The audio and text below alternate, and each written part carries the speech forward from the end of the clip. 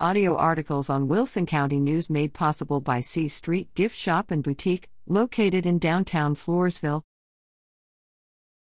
ESD 5 plans living quarters in Floresville for firefighters. Video below. Wilson County Emergency Services District, ESD 5 has taken its first steps toward adding living quarters to its Floresville fire station.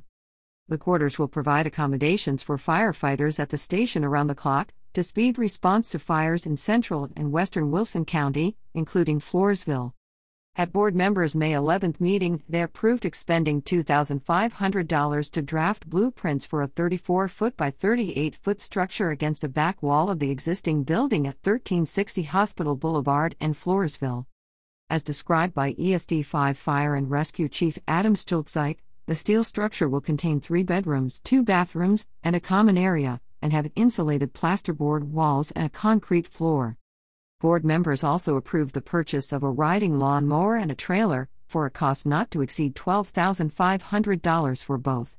Although the trailer is intended for transporting the lawnmower to cut grass around the Cañada Verde fire station, Stulpzike noted that firefighters could use it for other tasks. The purchase was approved after board members considered contracting for grass cutting, but they ruled that out after learning its potential cost.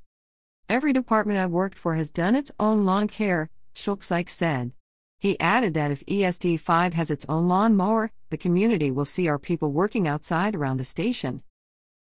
Another expenditure approved by board members is the purchase of a forcible entry door training prop, at a cost not to exceed $9,000, from PEB Enterprises LLC of White Marsh, Virginia. Stulpzike said this expenditure, which will come out of the ESD's training budget, will provide a valuable tool for training firefighters, while other training props won't have to be purchased. "Most props we can build ourselves," he said. Grips at WCNonline.com